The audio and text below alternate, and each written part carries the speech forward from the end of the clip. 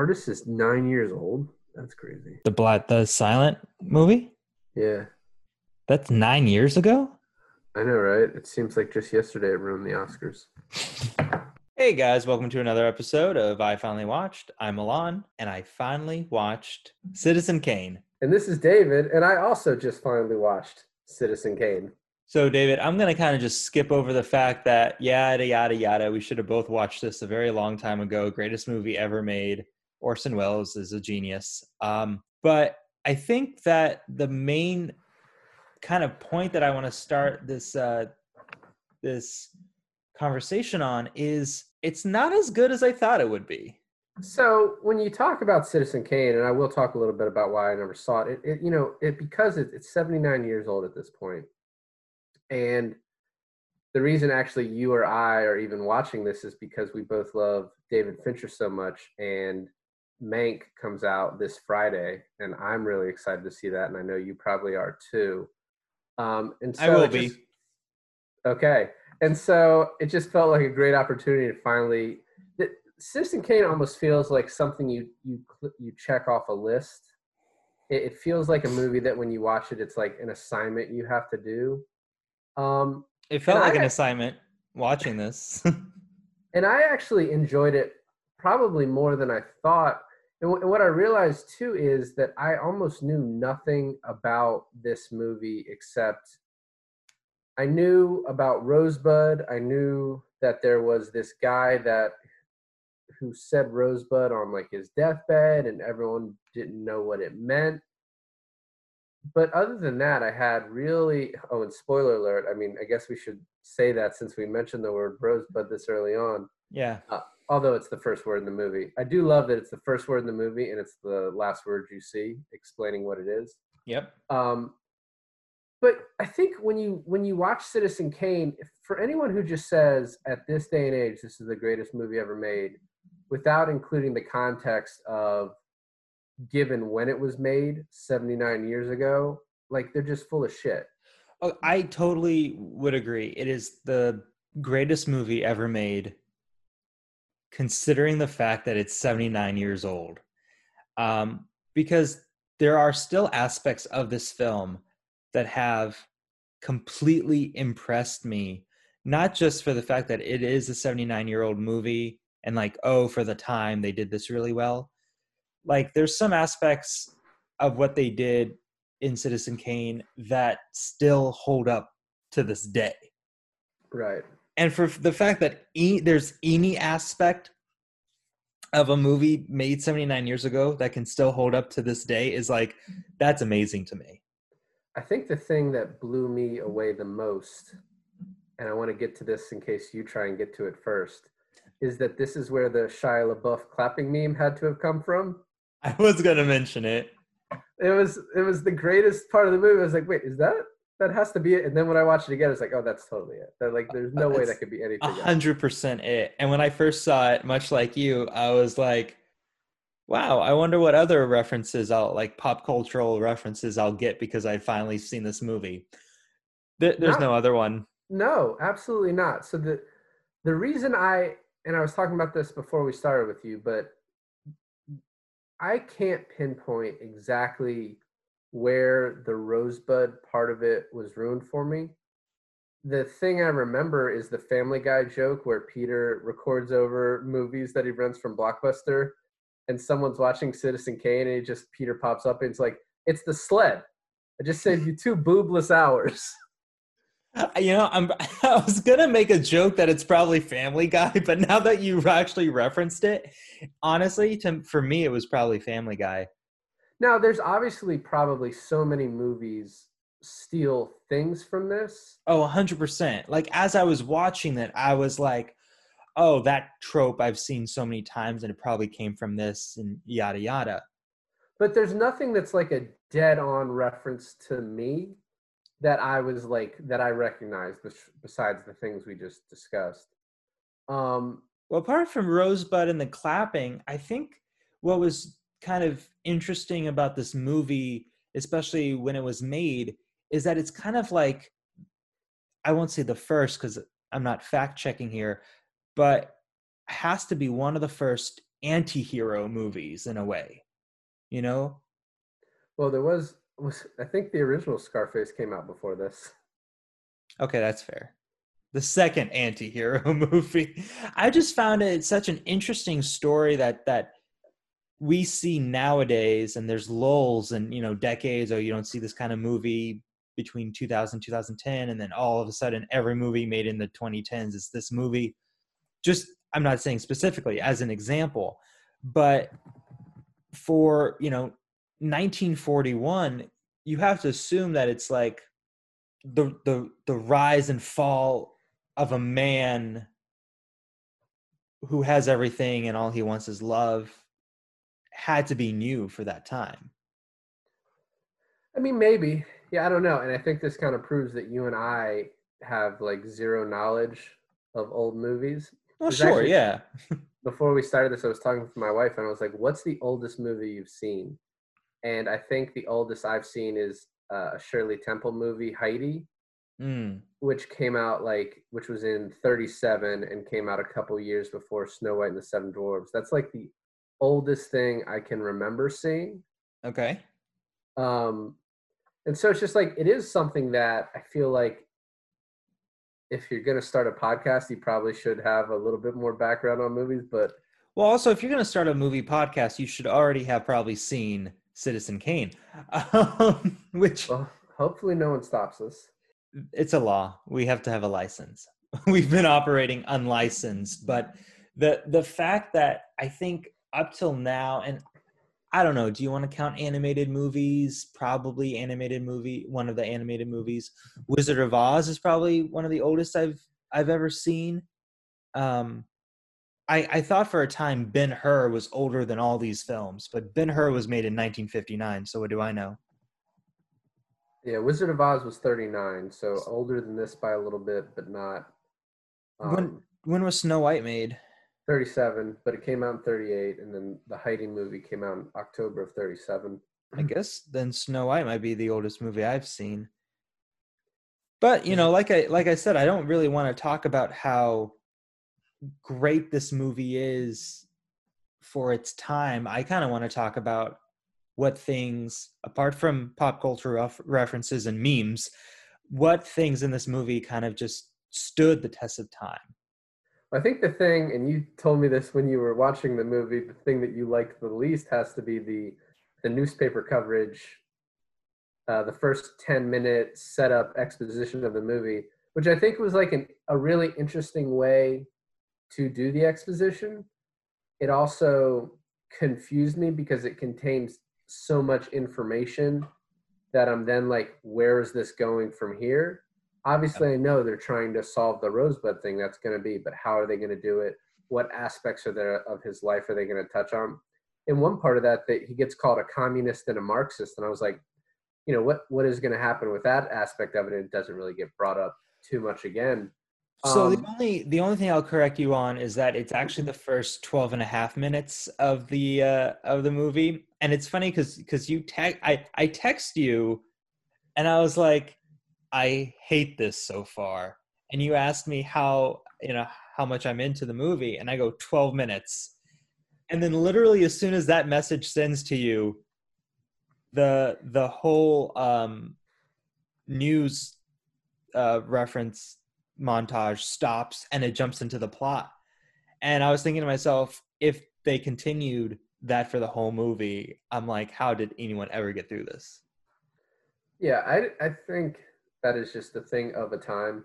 That's, and you see that all the time too when you see older movies. If people go to the movie theater and you see those like before, like, you know, in the Asian theater, in the Pacific theater, World War II reels before people would see movies. So that it's not 12 minutes was a little long for that to run, but when I watched the rest of the movie and kind of things click together, and then especially on second watch, watching that 12 minutes after you've seen the whole story and kind of get a good picture of his life, that part does become a lot more interesting. And like I said, it is a good way to set up the exposition of this.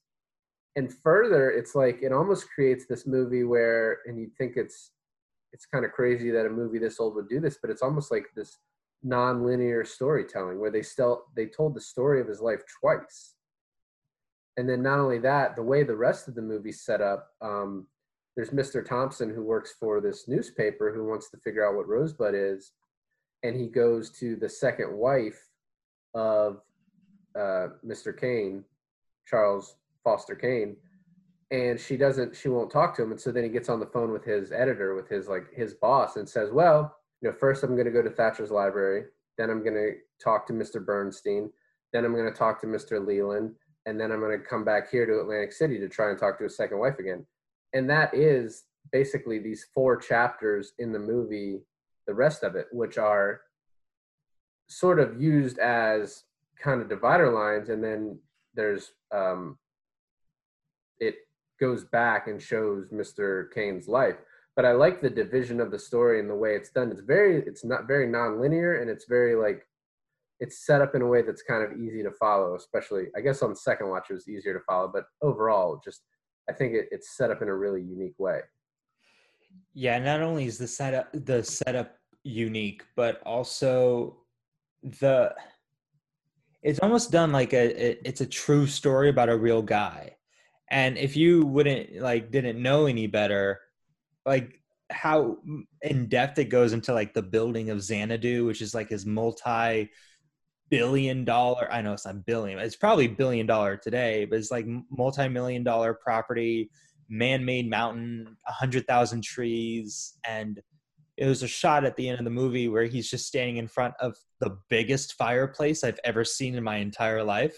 I wrote down that it looked as if normal sized people had snuck into the lair of a giant.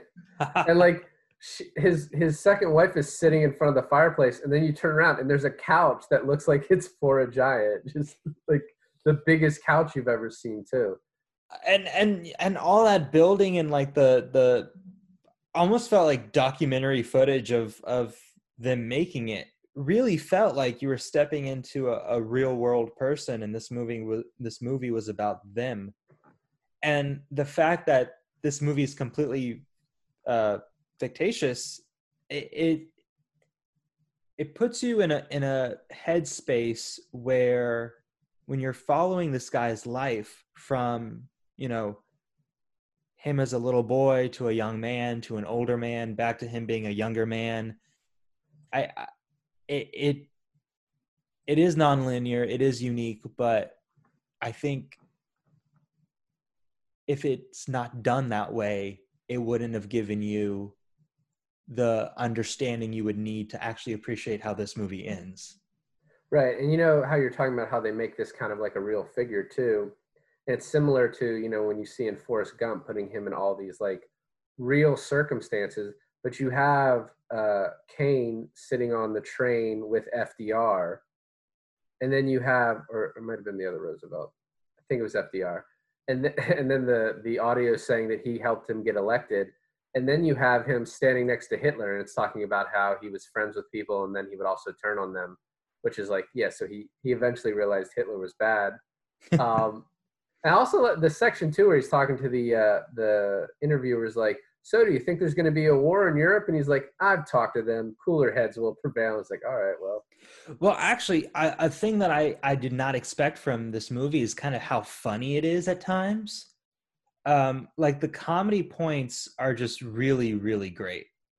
I think the scene that exemplifies that the most is when they first go to the newspaper. Okay. When Mr. Leland, and it's when Bernstein is telling the time that Mr. Leland and Mr. Kane first, after they had decided that they were going to run it. And there's that guy, I think is it Mr. Kramer, who is the guy, or Mr. The one with the severely balding head. He's got the severely balding head, but then also has the hairs that hang down over his head. We're just going to call him Mr. Carter because that's his actual name. So where Mr. Carter is trying to have everyone stand up and come at attention, and then he shakes Leland's hand saying, nice to meet you, Mr. Kane. Then as they're moving all this stuff in back and forth as they're getting in his way, that whole scene's hilarious. Well, even the fact that Charlie Kane has, more money than, God himself at one point. One of my favorite comedic aspects of this is they're talking about a rival newspaper that's been around longer and highly more successful. And they're like, you see their board of chairmen, it took them 20 years to build this board of chairmen. And then in the next shot, Kane basically bought them all in like a day. And like, now that's his board of chairmen. I thought that was great. Well, I love the way they did that too. You see the picture, and he's like, look at that, look at those guys." And Bernstein's like, "Well, yeah, it took them 20 years to get all that together." And then it goes into the picture, and then that becomes real life. And he's like, "They're taking the picture again." There's so many cinematography effects and shots in this movie that I'm like, they had to have maybe not been invented in this movie, but had to be like next level for this film. One is when they're kind of introducing our first time seeing Kane's second wife, and it's that crane shot. I was gonna say Kane shot. The crane shot from the roof of the roof's sign, going through the sign, down the window, and then obviously they couldn't go through the window, but there's like this fade in shot that now they're inside the place, and I was like, that's really cool. And they must have thought it was cool because they did that like 2 or 3 times in the movie. Yeah, and speaking about the comedy elements too, I also liked, I think you and I said, you may agree with me, but I think we talked about this, that my favorite scene is when you have the young Mr. Kane and Mr. Thatcher comes into the newspaper to tell him to stop printing all the stories because, you're one of the principal holders of this company that you keep, lambasting in your pages. And then Mr. Thatcher brings up that he lost $1 million. And he's like, "I did lose $1 million last year, and I'll lose $1 million this year probably too. And you know what that means? In 60 years, we might have to shut down." Yeah. So it's just like a baller line of like, I can do this for the rest of my life. Yeah, leading up to that, Kane writes Thatcher a letter being like, "Hey, I feel like coming back to America and taking over the newspaper. It sounds fun." And then I'm pretty sure Thatcher looks directly at the camera and he's like, "It sounds fun." And it's like, yeah, that's awesome. It's funny too. So yeah, he breaks the fourth wall there, and then in the very next scene, he's reading the newspaper, and he does it like that time and maybe a couple more. He kind of reminded me of like he was just going to say "bah humbug" at some point, like that type of character. Oh, 100%. Yeah. He was a very funny character, and he's an exact foil to like what Mr. Kane ascribed to be, like what he wanted for his life. He said he wanted to be this philanthropist. And so like that, I think the Mr. Thatcher character is pretty great. I also like that you see, in the beginning, newspaper wheel, Mr. Thatcher is before some committee for some reason, and one of the committee members brings up like, "Oh, didn't Mr. Kane hit you with a sled when he was a kid?" And then later on you get to see it. Yeah. I think what I want to talk about next, if you're okay with it, is the scene where Mr. Kane's a child, where Charlie's like, going like back to that 8 part. years old, something like that. And something. I think that's a good scene to talk about right now because it leads to basically kind of like the jumping off point of this movie. Right. And also too, the way you get to that scene is they go to the Thatcher Library, and I loved how like over the top they were with how impersonal, cold, minimalistic it was, how sterile, and like the way that the woman who was in charge talked to him. There's another funny scene in that when he's leaving the library and he hasn't figured out what Rosebud means, and then there's 2 people. One is the woman that like sees him off, and he goes, she's something like, "Did you find the answers you were looking for?" And he's like, "No, I don't know what Rosebud is." And they're like, "What?" And he turns to him and he goes, "Are you Rosebud?" And he's like, "No." He turns to her and he's like, "Are you Rosebud?" And she's like, "No." And he's like, "Never mind," and just leaves. I thought that was really funny. Yeah. So I think what's interesting about when you see him as a child is it's probably the happiest you'll ever see him, which like most people probably exude more happiness as a child anyway, but I think it's a good contrast to see he's just out by himself playing with his sled, you know, wink, wink, and just having the time of his life and doesn't really seem to need anything else. And then his mom decides to give him away.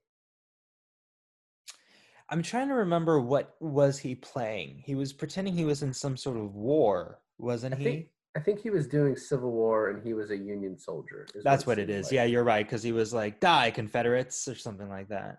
Right. Yeah. Um, I asked you what exactly happened, and why his parents had to give him away. You explained it to me like the mother inherited like a seemingly useless piece of land, but it apparently had like a lot of gold, which I assumed during the gold rush days of America.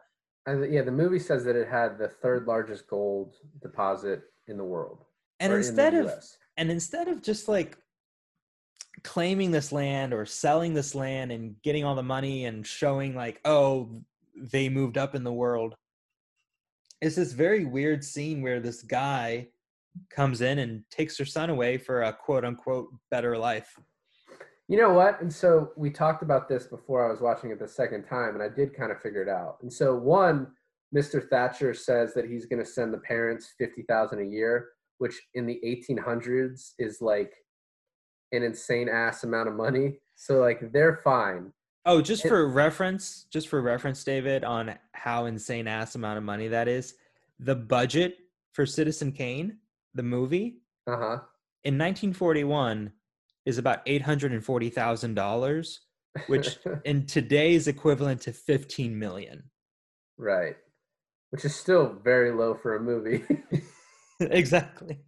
um, and I think that scene also too it kind of portrays how much Charles loves his parents. But if you notice at the very end, when he hits Mr. Thatcher with the sled, his dad goes to hit him, and the mom kind of stops it, and she's like, "You think he deserves a thrashing?" He's like, "I absolutely do," and she's like, "And that's why I'm sending him away." Yeah, she elaborates on that a little bit more, saying like, "And you'll never hurt this boy again," which makes me think there's some sort of like physical abuse involved. But it's funny because she thinks she's doing what's best for him, and given a set of circumstances where you can keep your son with you and live a like a life with a lot of money, but you are with your abusive husband who is going to continue to possibly hurt this child. I mean, they don't go into so much detail, and the way Charles like looks at his father, he seems to love him. And I mean, in the 1800s, even up until like 30 years ago, seeing someone hit a child in public was not something that you even batted an eye at. So like the level of abuse is something they don't go into.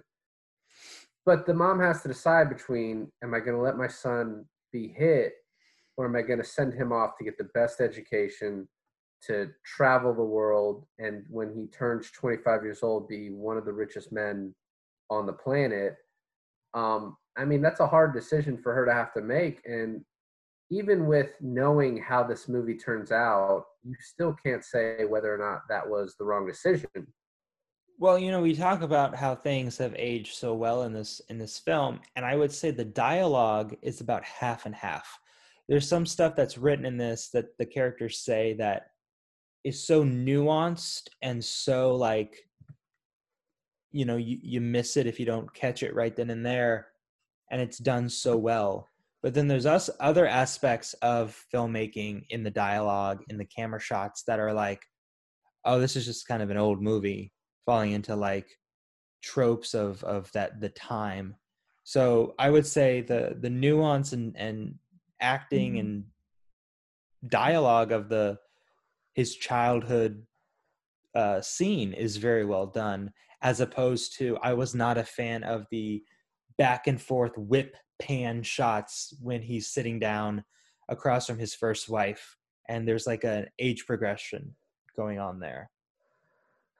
Yeah, I mean, I thought that was good. I like that scene, and I will say it's probably something we've seen a lot of now. I thought it was a really funny way of handling the transition in their marriage and showing how things went bad. And it's also like, how much time were you going to spend on that? It's probably something they didn't want to spend as much time, But but it's that's like just, an easy way to do it. I understand that, but it was just weird for me because no other aspect of the movie was paced in that sort of way. So it was kind of like, it took me out of it a lot. Right. No, no, I get that. And it also too, I mean, we can get to it a little bit, the movie portrays Charles Kane as never having any friends except for Mr. Leland and Mr. Bernstein. And Mr. Bernstein is almost just more of like a right hand man, really. Like, so Leland is kind of his only actual friend. Well, with even with Mr. Leland, there's still a, so he becomes friends with Mr. Leland by like failing out through all these like high-end Ivy League schools together, right? Right. And what I noticed is even through like their old age, not their like old age, because they had a falling out when I would assume they were in their like late 30s, early 40s, possibly. Right. Um, what I found interesting was Mr. Leland called uh, Charles Kane Mr. Kane like 90% of the time. There's a few times where he called him Charlie, but most of the time it's Mr. Kane. But then when Charles Kane addressed Jedediah Leland, it's always Jed or Jedediah. And there's always seeming like a kind of a hierarchy in that sort of friendship. Right, too. And that's the only person he refers to. The only man that he would call by the first name was Jedediah, because it's Mr. Bernstein, Mr. Thatcher. His wife, he would call her Susie. Yeah, and I think what's interesting too is seeing kind of the way their friendship goes in the movie. And I was trying to pinpoint because it's kind of subtle what drives their friendship apart. And there's some lines in a pretty good scene. It's like a kind of a dated scene. It's a scene that you would see in a movie like this, but not necessarily today.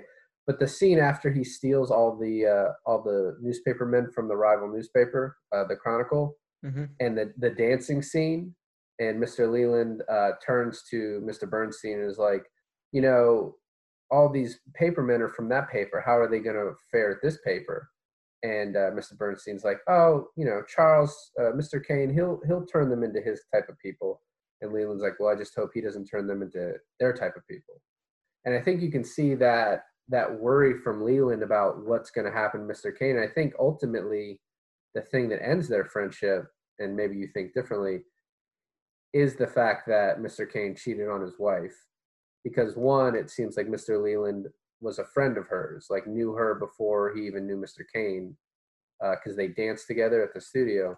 That's right. But then two, I think Jedediah Leland always kind of looked up to Mr. Kane, especially in the beginning when, he wrote down all those principles that he put in the first edition of the newspaper he was in charge of. And so I think that the ending of their relationship, it kind of shows you the arc of Kane through the movie and kind of the point of like how his life was going. Well, there's so much I want to talk about Jedediah Leland. So if you give me a second, do you mind if I go off on his character? Well, I asked you a question and then just basically answered it for 2 minutes, so I cede the floor to you. Go for it. Thank you. So I want to start off by saying that Jedediah, in his old age, when he's being interviewed by the journalist, is one of the funniest characters in the whole movie. He just wants a cigar. He just wants a cigar. But the whole execution of his character, he's kind of like a loony old man at this point, that I have to assume it's some sort of like retirement home that he's in at this point, like rich man's retirement home, or the crazy house. I honestly don't know. But he's such a funny, loony character, and he tells the story of his friendship with Kane so well. I would say that that's probably where you get the most personalized version of Charles Kane's life is through Right. him. And the the scenes that break this friendship, or at least to the point where this friendship is already broken, is when Leland is passed out drunk on his typewriter in the middle of writing like this like slander article about Susie and her singing. And in Which, by the way, not yeah. to interrupt you too much, I didn't think her singing was that bad. Yeah, but you know what? I agree with you, but I think on an opera, what do you call it? Op- operatic. Operatic level, it's probably not that good. And Okay. I don't know opera, so, But but, continue. but the fact that he was in the middle of like a slander piece about her and in kind of a proving him wrong, but also proving him right in a sort of way, how Charles Kane takes it, reads it, finds amusement in it, and then finishes it as still a slander piece against his own wife, but still going to put Jedediah Leland's name on the article and then proceeds to fire him, is this like really great way of saying like this is who this man really is. He's honest, but he's also kind of an asshole. Right. But at the same time, you can understand exactly why he fires him. Although I was unsure because there's multiple reasons you could fire Jedediah. One, he's drunk on the job. And two, you're slandering the boss's wife. Although it's not slander because it was all true. Right, and that follows his principles, which I found really funny. Okay, first of all, I have to say I've watched enough Mad Men to know that if in 1960 you can't get in trouble and drinking on the job, there's no way in 1940 you're going to get in trouble drinking on the job. Well, especially with your when you're best friends with one of the richest people in the world. Exactly. And second of all, the fact that it goes against his, manifesto principles of the newspaper to lie. The other scene I was going to mention is when it's Charles Kane and his second wife Susie, and she's in tears because every newspaper in the entire world is saying how shit of a singer she is, and But then also her husband's. but also her own husband's, and then she knows that Leland wrote it, and she's yelling at Charles, being like, "I can't believe you gave him a $25,000 check and fired him for writing that article." What kind of firing is that? And as soon as like this whole conversation is going on, this like pager boy hands Charles a letter, and inside the letter, it's from Mr. Leland. Inside the letter, without saying anything, he opens the letter, he takes out a whole piece of paper, and then he dumps out shreds of paper as they're talking about the $25,000 check. You can only assume that those shreds of paper is the check torn up. Has to be. Has to be. And the fact that you and I both know this, but it was never mentioned in the movie at all, I think is another great, like, very subtle way of getting information across. But then the fact that the together piece of paper is the original copy of his principles about how he's going to always tell the truth and have an unbiased opinion within his paper. And he looks to his wife and she's yelling at him, and he looks to the torn up check, and it's information and it's comedy and it's just a great scene. He tears up his original principles, and then it's a montage of all the newspaper articles from the Inquirer, which is the newspaper he owns, of how wonderful his wife is as a singer. Right. And I was like, that's when I was like, maybe, just maybe this is the greatest film ever made. And to the point that in order, she like doesn't want to sing anymore. And by the way, her acting in that scene is like so over the top. And so like, to use a term from that era that to describe women, hysterical, like, but to the point where the only way she could get out of singing was to try and kill herself. Like that was the only way she could make her point, was to like try and OD. And then he's finally like, okay, you don't have to sing anymore. which is another great acting. First of all, I just want to say Orson Welles is the best actor in that entire movie. And maybe it does have something to do with the fact that all the other actors are from like a local theater troupe. But um That's how they maybe kept the budget so low. exactly. And maybe that's why Susie, the actress who plays Susie, is, kind of goes over dramatic sometimes. But there's Well, a great Orson Welles also has like is known for his ego, so it's not shocking that he like wants to be the best. He doesn't want to be upstaged. He's like, let's just get anybody next to me. Yeah, We'll make this exactly. happen. Exactly. But still a good enough director to like direct all these theater actors into like movie actors. So it even says more about his ego. But the scene about her killing herself that I really like, I was going to mention real quick, is how he talks to the doctor and he's like, wow, can you believe it? She mixed up her meds. I guess she didn't mean to take that much, right, doc? And he's like, yeah, you're right. It was totally a mistake. He's like satisfied with that. Right.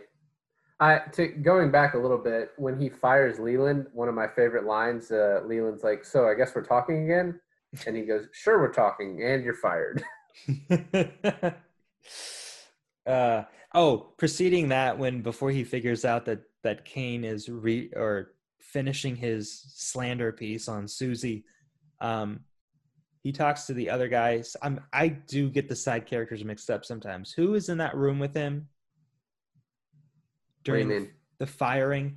When they find Leland drunk on his typewriter, there's another man in the room besides Leland and Kane. Yeah, that was Bernstein. Okay, so that was Bernstein. So Leland turns to Bernstein and he's like, oh, what happened to my article? And Bernstein is like, oh, Kane has it.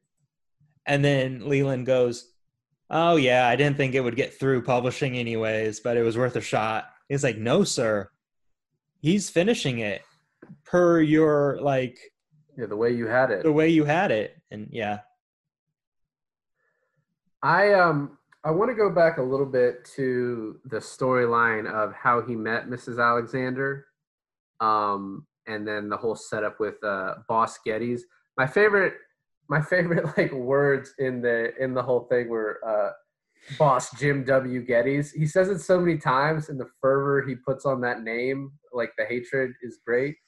But the starting of that is when he meets his second wife, soon to be second wife, as he's still married, and she has a toothache, and he's gotten this mud kicked all up on him from like a cart or a car or whatever. And she offers him some hot water in her apartment, and that is 1940s talk for like, let's do it. Like the way she offers him that hot water. The way she says hot water. The question I have is, how does she afford that mansion that she lives in? What mansion? She lives in this apartment with like a maid, and it's got like one room and then a parlor with a piano and like knickknacks covering the entire wall. So she apparently works at like a store in New York. Right. So what I understood, and maybe I'm wrong and maybe you're right, but her apartment is only that one room that we see her in. And when she's like, the piano is in the parlor, I took it that it's the lobby of the apartment complex. Maybe. And so then this leads to a pretty cool scene. I was talking about it, the Jim W. Geddes scene where Kane has the huge mural / poster of himself that has his name underneath that he's standing in front of. That is probably an image I've seen before. It's a really cool scene. And him, you and I both, like I wrote down this as a note and you texted it to me, but he's going on about his first order when he becomes governor. And the whole scene's like very funny. He's giving these one-liners, the crowd's eating it up. But his first thing he's going to do when he becomes governor is to put Jim Geddes in jail. And like after you got to that scene, you just texted me, you're like, is this Trump? And yeah. I was like, I wrote down the exact same thing.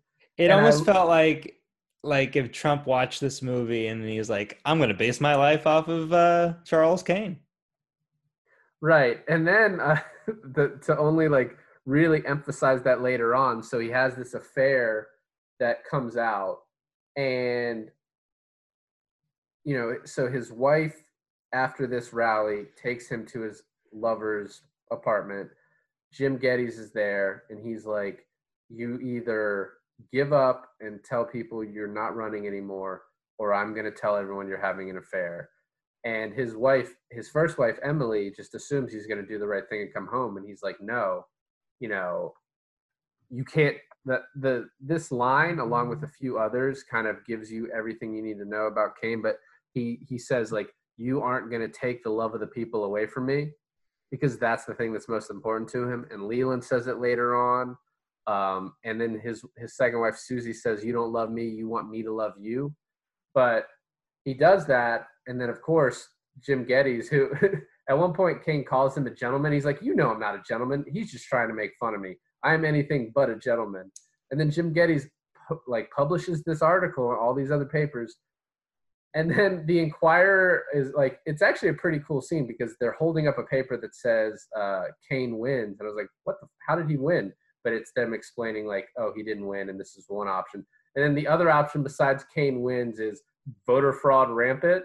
And that was like another, like, if the president right now had a newspaper, that would be like the front story. It really kind of reminded me of like life imitates art, art imitates life sort of gimmick. And, we live in this day and age of like crazy political conspiracies and happenings, but you have to assume people 10, 20, 30, 40, 50 years must be thinking to themselves the same thing. Like, oh, they're living in a very exciting political, atmosphere during their time. And it's just kind of like nothing's new. Like history is going to repeat itself over and over again. But what the movie does so wonderfully is I feel like it represents America very well, as far as like, I'm just saying, if we can relate to something now that happened 70 years ago in a film, like that must say something really great about the film. You know what I mean? No, absolutely. Yeah. I mean, if you're seeing all these connections 80 years later, then like obviously that's why a lot of people would consider this the greatest movie ever made. And there's some aspects to storytelling in this film that are just timeless. And then others that, maybe didn't age so well. I think some of the things that aged really well to me were the dialogue as far as setting up things throughout. One of them specifically was Leland's talking to him. It's when Leland asks to be moved to Chicago, and he's like, you think that people love you, and you want the love of everybody, but did you know that people are forming unions and they're going to want more than just the things that you want to gift them? They're going to want the things they want. And he's like, you'll just have to sail to a desert island and lord over the monkeys. And then like in the beginning, the first like establishing shots of Xanadu, like there's a cage of monkeys and like he has this whole zoo set up. Like I thought that part was really cool. And then the other part, like dialogue wise, that I really enjoyed was Mr. Thompson at the end when everyone's asking him like, did you figure out what Rosebud means? And one of the women who is like helping take pictures, she's like, oh, I bet Rosebud meant everything. And Thompson's like, no, I don't think it really meant everything. He's like, Kane got everything he wanted and then lost it. Rosebud is probably something he lost, but he's like, that one word, just Rosebud, can't explain his life. It's just a missing, jigsaw piece. And I think that's really cool because it kind of sets up the entire point of the movie, which if you want, you can talk about a little first. Yeah. So one thing I kind of want to just back up a little bit on for some context. His second wife was so bored in that giant house and she felt so lonely that she made it like her hobby to put together these very large jigsaw puzzles. And so when they were throwing away everything or going through his stuff, and they were like, there's so much like junk and jigsaw, statues and jigsaw puzzles, I don't know what to do with them. And then the metaphor coming up with like Rosebud is a piece of what Kane's life would be if it was a jigsaw puzzle, I thought was just a really smart metaphor to make. And then the line is Rosebud, he's so rich and he has everything.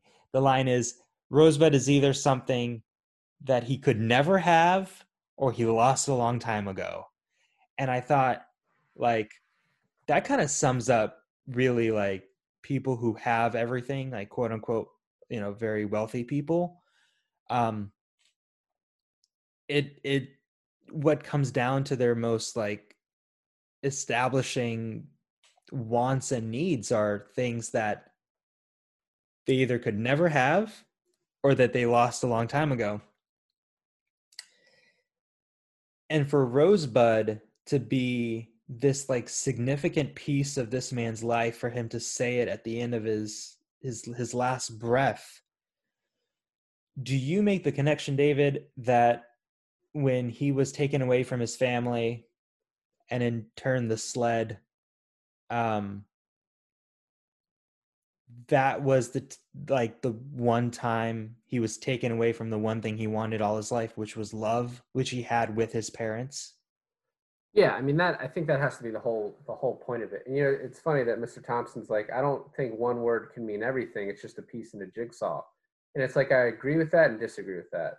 I disagree because I think it's like Rosebud is everything, but the other way you could look at it is it's just the last piece in the jigsaw, therefore making it the most important piece. Because what Rosebud is taking him back to the life where he had love. And I mean, you hear it throughout. Leland's like, oh, you want to be loved by everyone. And then his second wife is like, you don't love me. You want me to love you.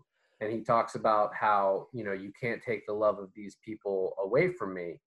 And so he went his entire life, and I think it's probably assumed that he doesn't really ever see his parents again.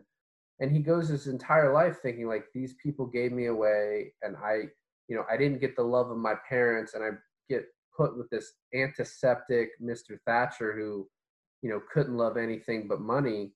And so his whole life is wanting to be loved by everyone because he was denied the love of his family. And so this Rosebud is this tangible thing that he could have held on to that represented the love that he lost. And what's also interesting too is he tried to fill the void with buying so many things that I wonder in the end if he tells Mrs. Alexander when he first meets her that he finally had all his mother's stuff shipped up to him, but we don't really know if he ever found the actual Rosebud again and got to hold it because of how much shit he had purchased and acquired throughout his life. And I think that's exemplified too with like one of the last scenes, which I think is one of the coolest shots in the movie. And it kind of reminds me of like the Indiana Jones, like warehouse shot of like, but just all of this stuff, just miles and miles of what seems to be just like artifacts, like taken from the known world. And then just this sled that kind of means everything. So you don't think that he even knew he had the sled in his possession? I don't think that. I mean, if he knew he had the sled, then why wasn't he holding it? You know what I mean? Like, why wasn't he holding it at birth or holding it at death? No, I see your at point. Birth. At birth. No, I see your point. The funny thing is Taylor was kind of in and out of the room as I was watching this, and she asked me, what reminded him of Rosebud, and I guess I was like, I guess it's the globe, the snow globe that he was holding, because it was like a little log cabin and it was snowing, and there might have been like a little sled within the snow globe, and it triggered his childhood home memory. But I just want to back up because the last 20 minutes of Citizen Kane is so just well written and well thought out. He destroys the room right after his second wife leaves him, and he finds the globe in like destroying her vanity. And then that's when he says Rosebud. But at the same time, this is a flashback being told by, I guess, his butler, who told the journalist that if he's going to tell him what Rosebud means, he wants $1,000, which is like the coldest fucking thing in the entire movie. And he's like, all right, I'll give you $1,000 if you can tell me what Rosebud means. And so the story must have went something like with the butler, like his second wife left him. He destroyed the room. He was holding a globe when I found him, and he whispered the word Rosebud. And that was that was the first time I heard him say it, and the second time was when he died. And it was like, so that's what it means. And the journalist was like, no, that doesn't tell me anything. That's not what you're not getting $1,000. No way. And it's funny because the butler was like, I knew Kane in and out. I knew how to deal with him in his like crazy mad fits, and I was the closest thing to him. And then his story is just this like third person perspective of like this really cold aspect of this man. And it's kind of really freaking sad how like, no, you know, he at that point in his life, he had no one close to him. And then with the metaphor of the jigsaw puzzle, and then physically seeing all his stuff from like a 100-foot overview, and it looks like his life as a jigsaw puzzle, literally having the sled laying in the middle of it as a piece, and then it being burned, and the smoke over his property, and then his life is just gone. It made me really sad, because I was like, this man's life, his legacy, his purpose is as good as firewood, and that's all he like left to the world. Right. He bought all these things and he had all these possessions, and the valueless ones were going to be burned, and the ones worth anything were going to be sold off for the bank. And I do also, when he destroys his wife's room, there's a point where he's trying to get her to stay, and you can almost see it on her face that she's like listening to him because he's pleading with her. And then he's like, you can't do this to me. And then her face just turns and she's like, oh, I can't do this to you. Right. And she's gone.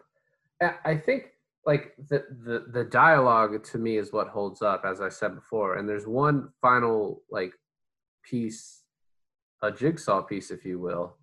At the very beginning, after the newsreel, the Mr. Ralston, who's like sending Mr. Thompson on this journey to figure out what Rosebud is, says, maybe he told us all about himself with his last words. And then he also says, it'll probably be a very simple thing.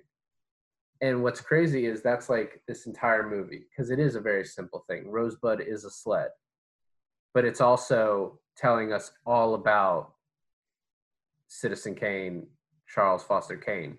It's telling about the life he lost as a child and how he's been trying to buy back that love and win back that love for his entire life. And I think that's why this movie is so cool, because it's so simple and so complex all in one. And the dialogue just leaves these little like, a lot of times I don't like these like winks at the camera type things, but I think it's done so well in this movie that's why it's such a great movie.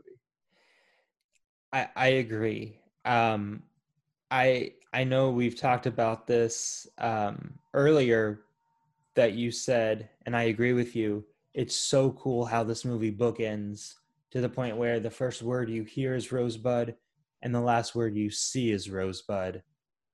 And I don't want to come off as like super cheesy, but for a medium that is film, there's not really many ways you can tell a story in which to use your,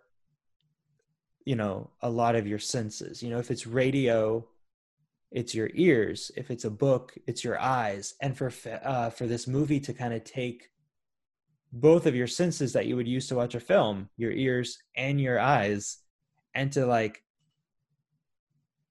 imprint this movie and what this message was into your brain like that, I thought was just a really cool way to do it. Having said all that, I don't know that I'm going to watch Citizen Kane again. Yeah, it's kind of boring. But hey, greatest movie ever made, right? Greatest movie ever made. Thanks for listening to another episode of I Finally Watched. This is David, and I finally watched Citizen Kane. And this is Alon, and I also finally watched Citizen Kane. Bye. Bye.